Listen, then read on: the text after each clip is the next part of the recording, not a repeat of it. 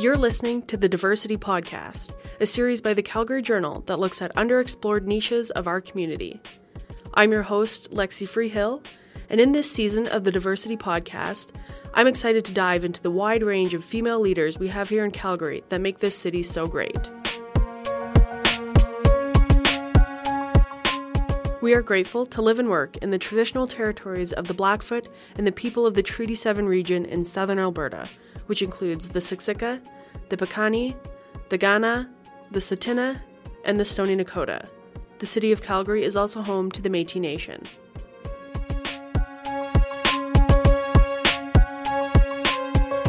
Today on the podcast, we have Kalea Carrington, CEO of Absolute Combustion International and Executive Director of the Canadian Blockchain Consortium. Kalea is an entrepreneur with a passion for business, a full-time mom, and a trailblazer for women in tech in Canada.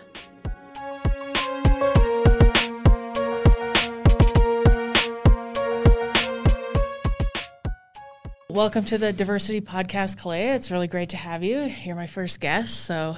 Yay, right. I'm really excited to be here. Thank you for having me as your first. Absolutely. Could you just tell me a little bit about yourself and your career to get going?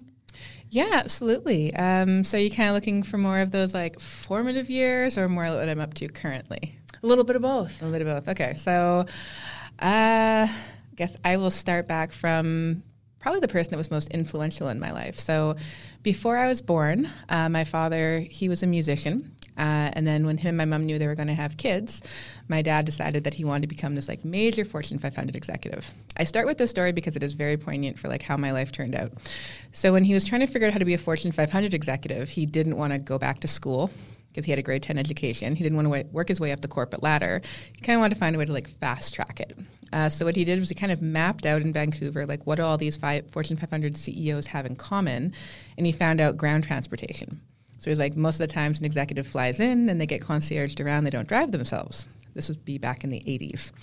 So my dad started his own business, had a business plan, got a loan from the bank, got his first like limousine, and then started driving business executives around.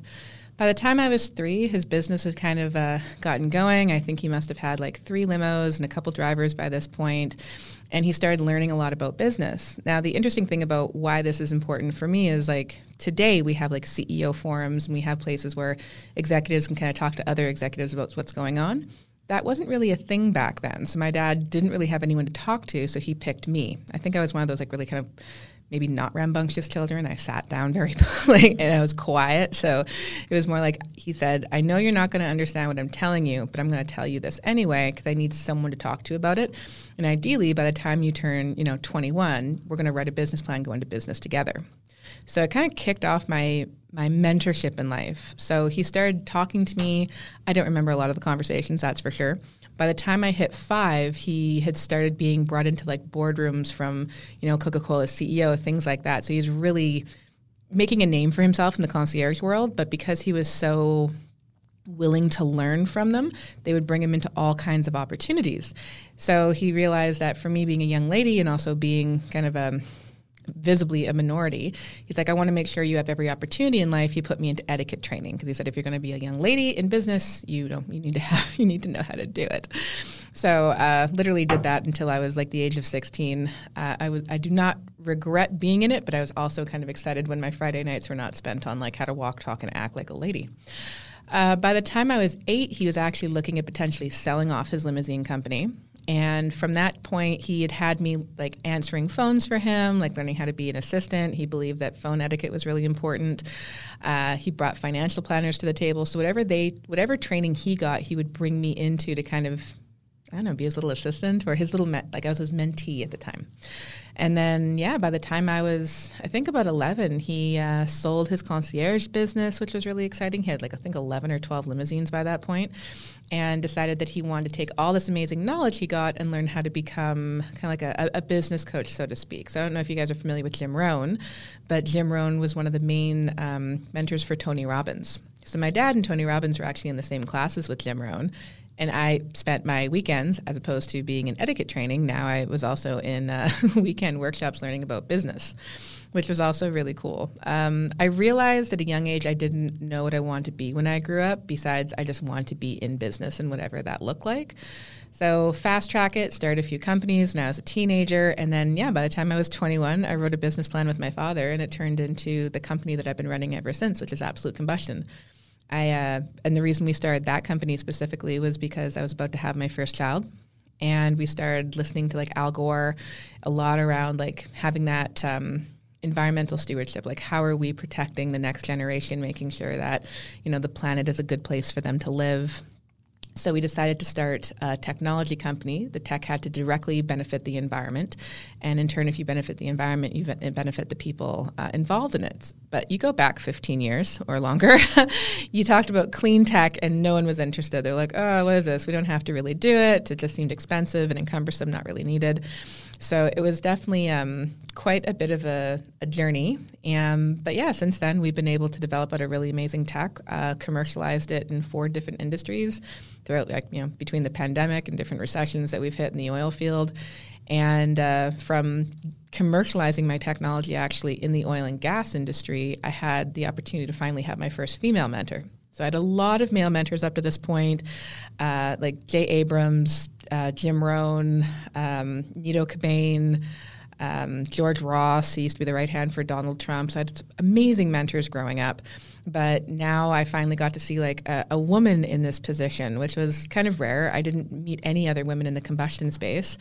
And she actually helped me get my start. So she commercialized my tech. She helped me put my first deal flow together.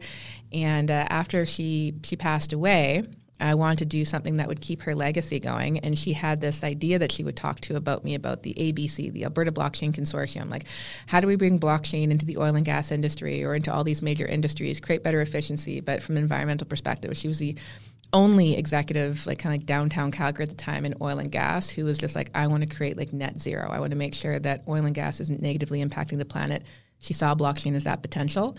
So after she passed away, I founded the Alberta Blockchain Consortium as a not-for-profit. And since then we've actually grown into the largest industry association across Canada. So always making sure that we bring up Suzanne in everything that we do.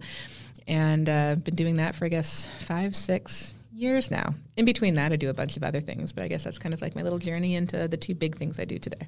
That's fantastic. So I just want to backtrack a little bit. I know you mentioned Suzanne West, and you talk a lot about how your dad's been a big influence on you and how you've had all these male mentors. But what did it mean for you to have a female mentor in the tech industry? Oh my God, that was huge. So it was right around the time my dad passed away. It was 2014. He'd never got to see his technology kind of commercialing out of a lab. I was really nervous because I had done a lot of helping with my dad, but never kind of taken the reins on my own. And my assistant at the time convinced me to go to this Women in Leadership networking event. And I was like, oh, I don't know anybody. How do I network? And I just, so I was sitting in there. There's a bunch of panels. Some of them were kind of relevant. Some of them I didn't really get.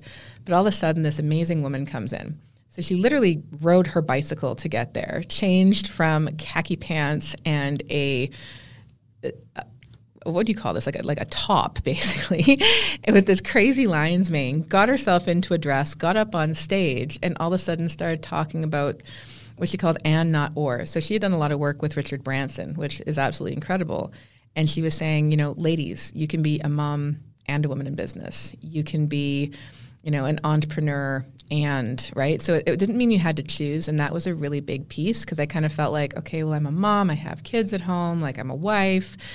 How do I balance that and be in business? And I'm a woman and no one really takes me seriously at this point, especially in the tech field and in oil and gas. It's very, the old boys club is a real thing. And especially if you're a minority and then you're a female and then you're young, it's like you have check marks against you before you even try to make your foot in the door.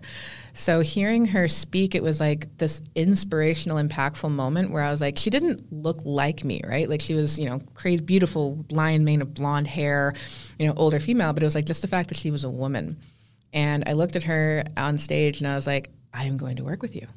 I do not know how, but I'm going to work with you. And I just like set that intention, and I made sure like I gave her my business card right after. I was like, I really feel like we're aligned with People, Planet, Profit. Like I would really love an opportunity.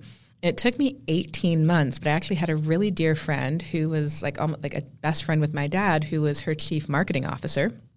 His name was Manaf, and he really championed me. So that was the first time I learned about having a champion inside an organization to help you get to that point. And when I did get to that point, Suzanne was just like, wow. She invested directly in my company. She started her own accelerator and funded her own accelerator to commercialize my burner system. Her entire team was working on our project for getting our burner, all the way into her application and the studies and everything that was done there, and then landed me my first major contract. I would have had 17 of these burners throughout her organization, and then she would have become my champion throughout the entire oil and gas industry. Imagining a kind of backed product. And it was incredible. It was like my first big break in life, I guess. And unfortunately, about 2 weeks after turning our burner on, she got removed from her company. So she had a very male-dominated VC fund out of New York that didn't like the direction she was taking. They didn't like that she was moving more towards clean and green and new and emerging technology and what they saw as away from traditional oil and gas. So they actually removed her from her own company, and she passed away of a very aggressive brain cancer like 9 weeks later. And after that, the company that came in, me and 17 other really amazing clean techs got removed from the site. Contracts got canceled. They couldn't have cared less, and it went back to traditional oil and gas. So it was definitely a blow, but what she taught me was probably just some of the most incredible things. And being able to finally see that like a woman can be in this position too made me strive even harder to be a woman in that position myself. Yeah, absolutely. And so I know you mentioned that you're, co-founder and a board member for the Canadian Blockchain Association for Women.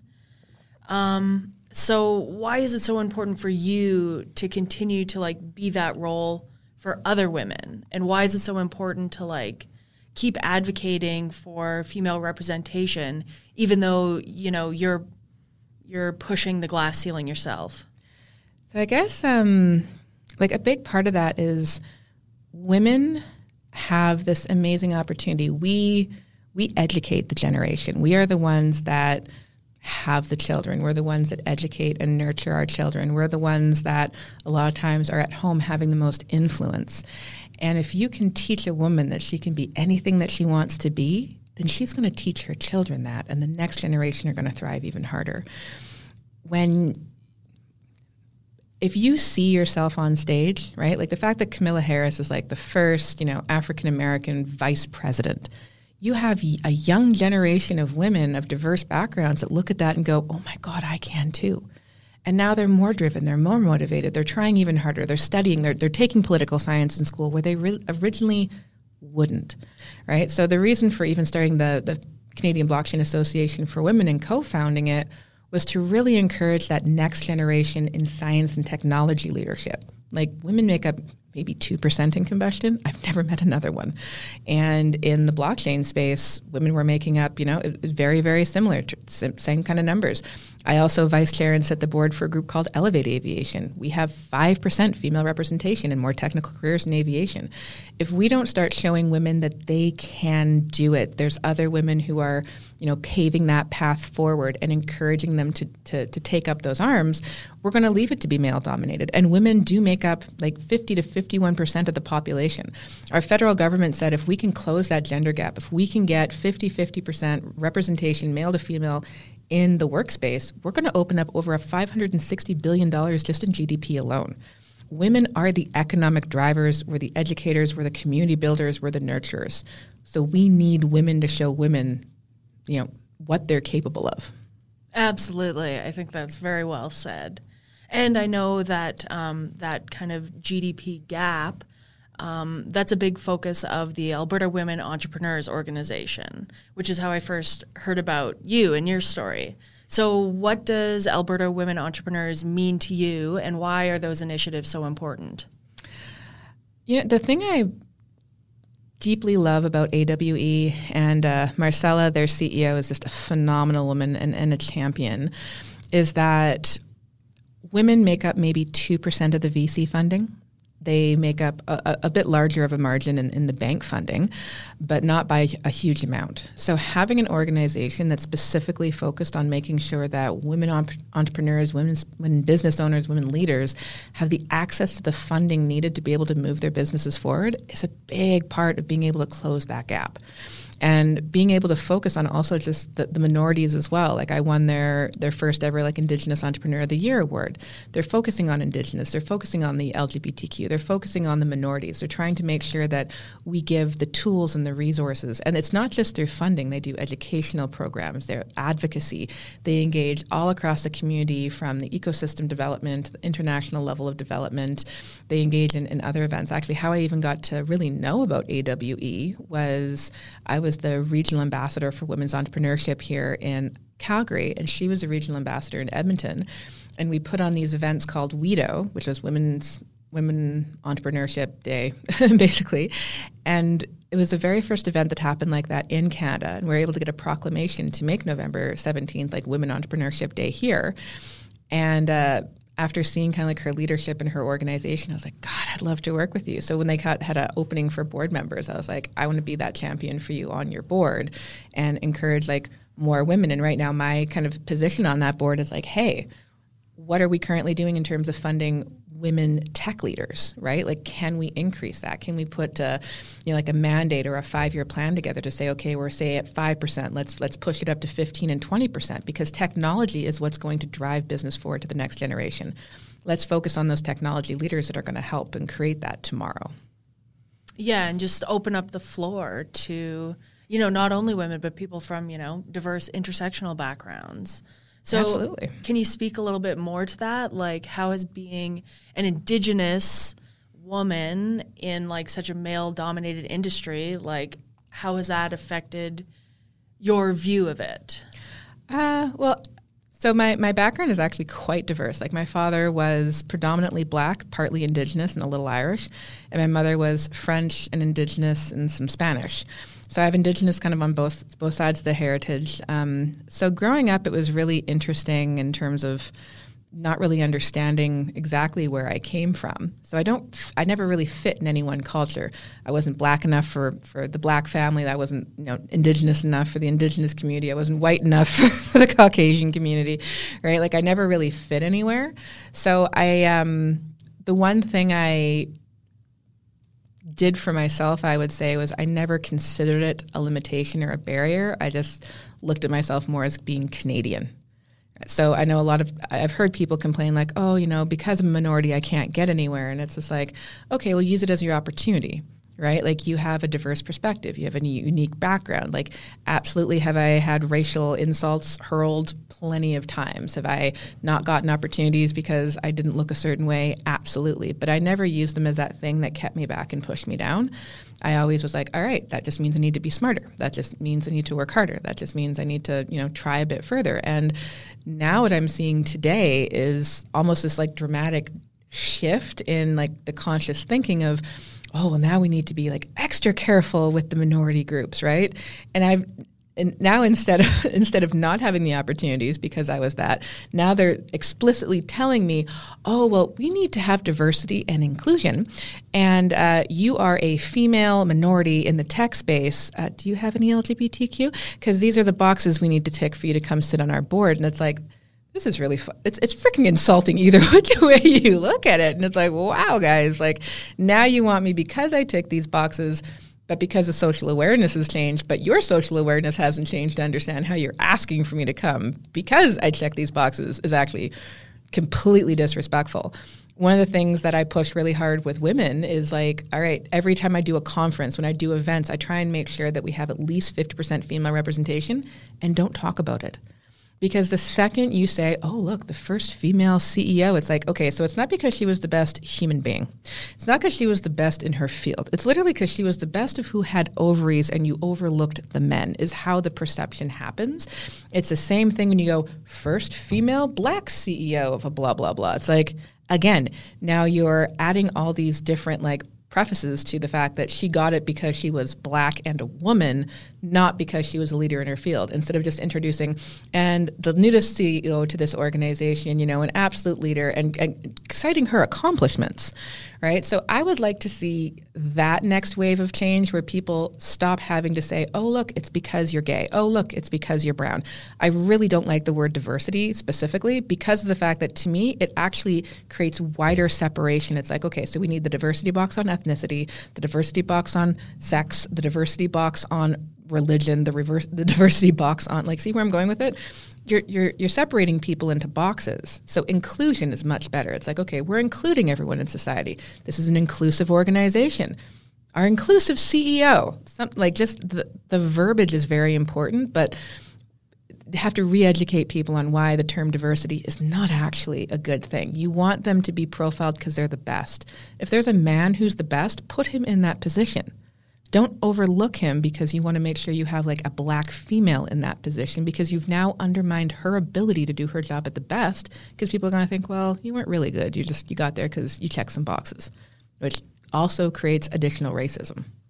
Yeah, I think, one of the biggest things is that there just seems to be, two separate fields of vision where it's these are the qualified candidates and these are the diversity candidates, where in reality, it should all be one, you shouldn't have to close your eyes to one to see the other. But, everybody should be included in that kind of the choosing ground, right? Absolutely.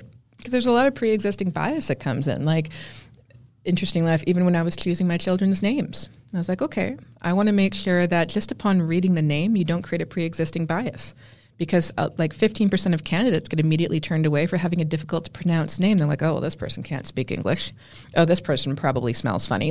That ignorance of pre-existing bias just based on a name is something that it's hard to overcome, especially in a digital economy where everything that you're doing is you're sending your resume out electronically. So now it's you don't even have that opportunity to say, I speak fluent English. I was born here. I am, I have amazing hygiene. I'm a perfect person for this opportunity. But automatically, it's and people don't even realize that they're biased. They're more likely to hire someone that looks like them. So even in your HR, how are you accounting for who you're putting as your HR specialist? Is it a person who's diverse to make sure that everyone gets an opportunity? Right? Are you making sure that there's no pre-existing bias just based on hiring practices in a business? It's little things like that, or the fact that would you make a person check a box if they're going to apply to a business? It's male, female, other. Just something like that right there, by making someone identify themselves, automatically creates segregation. Why should I have to identify? What's the relevance? Yeah. Aren't the, qualifications good enough? So we have time for one last question, and I just wanted to touch on the fact that you welcome volunteers to get in touch with you on your website. So what kind of advice do you offer for those just starting out in business, and do you have any special advice for women entering entrepreneurship?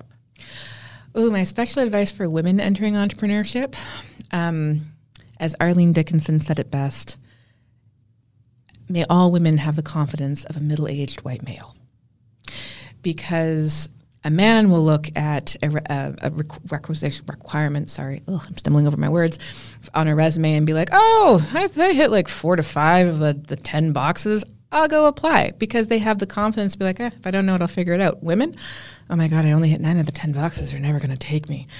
So ladies, please have that confidence. You are competent, you are capable, and don't take no for an answer, right? If someone rejects you, that's just an opportunity for someone else to say yes, right? So, building that kind of skin, recognizing that you are absolutely worth it, put yourselves out there, develop out that confidence in any which way you need to, join in on those women leadership groups or those, mom forums. I got invited to one recently where it was these, moms in business that want to share their stories about, it's been difficult creating that community so you can get that support of women going, yes, you can do it, whatever you need to do there.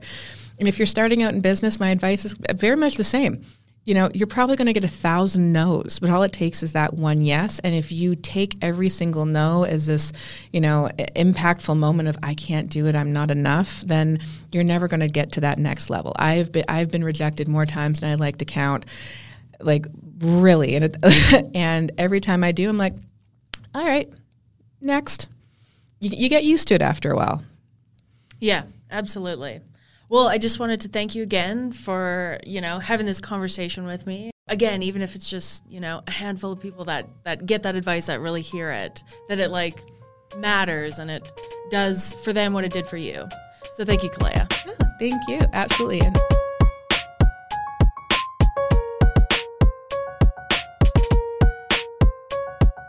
That's it for this episode of the Diversity Podcast. The music you heard was Jolly Snowy Night by Sky Jordan. Thanks for listening, and remember to head to thecalgaryjournal.ca to check out the next episodes of Diversity, featuring other Calgary women in leadership and more.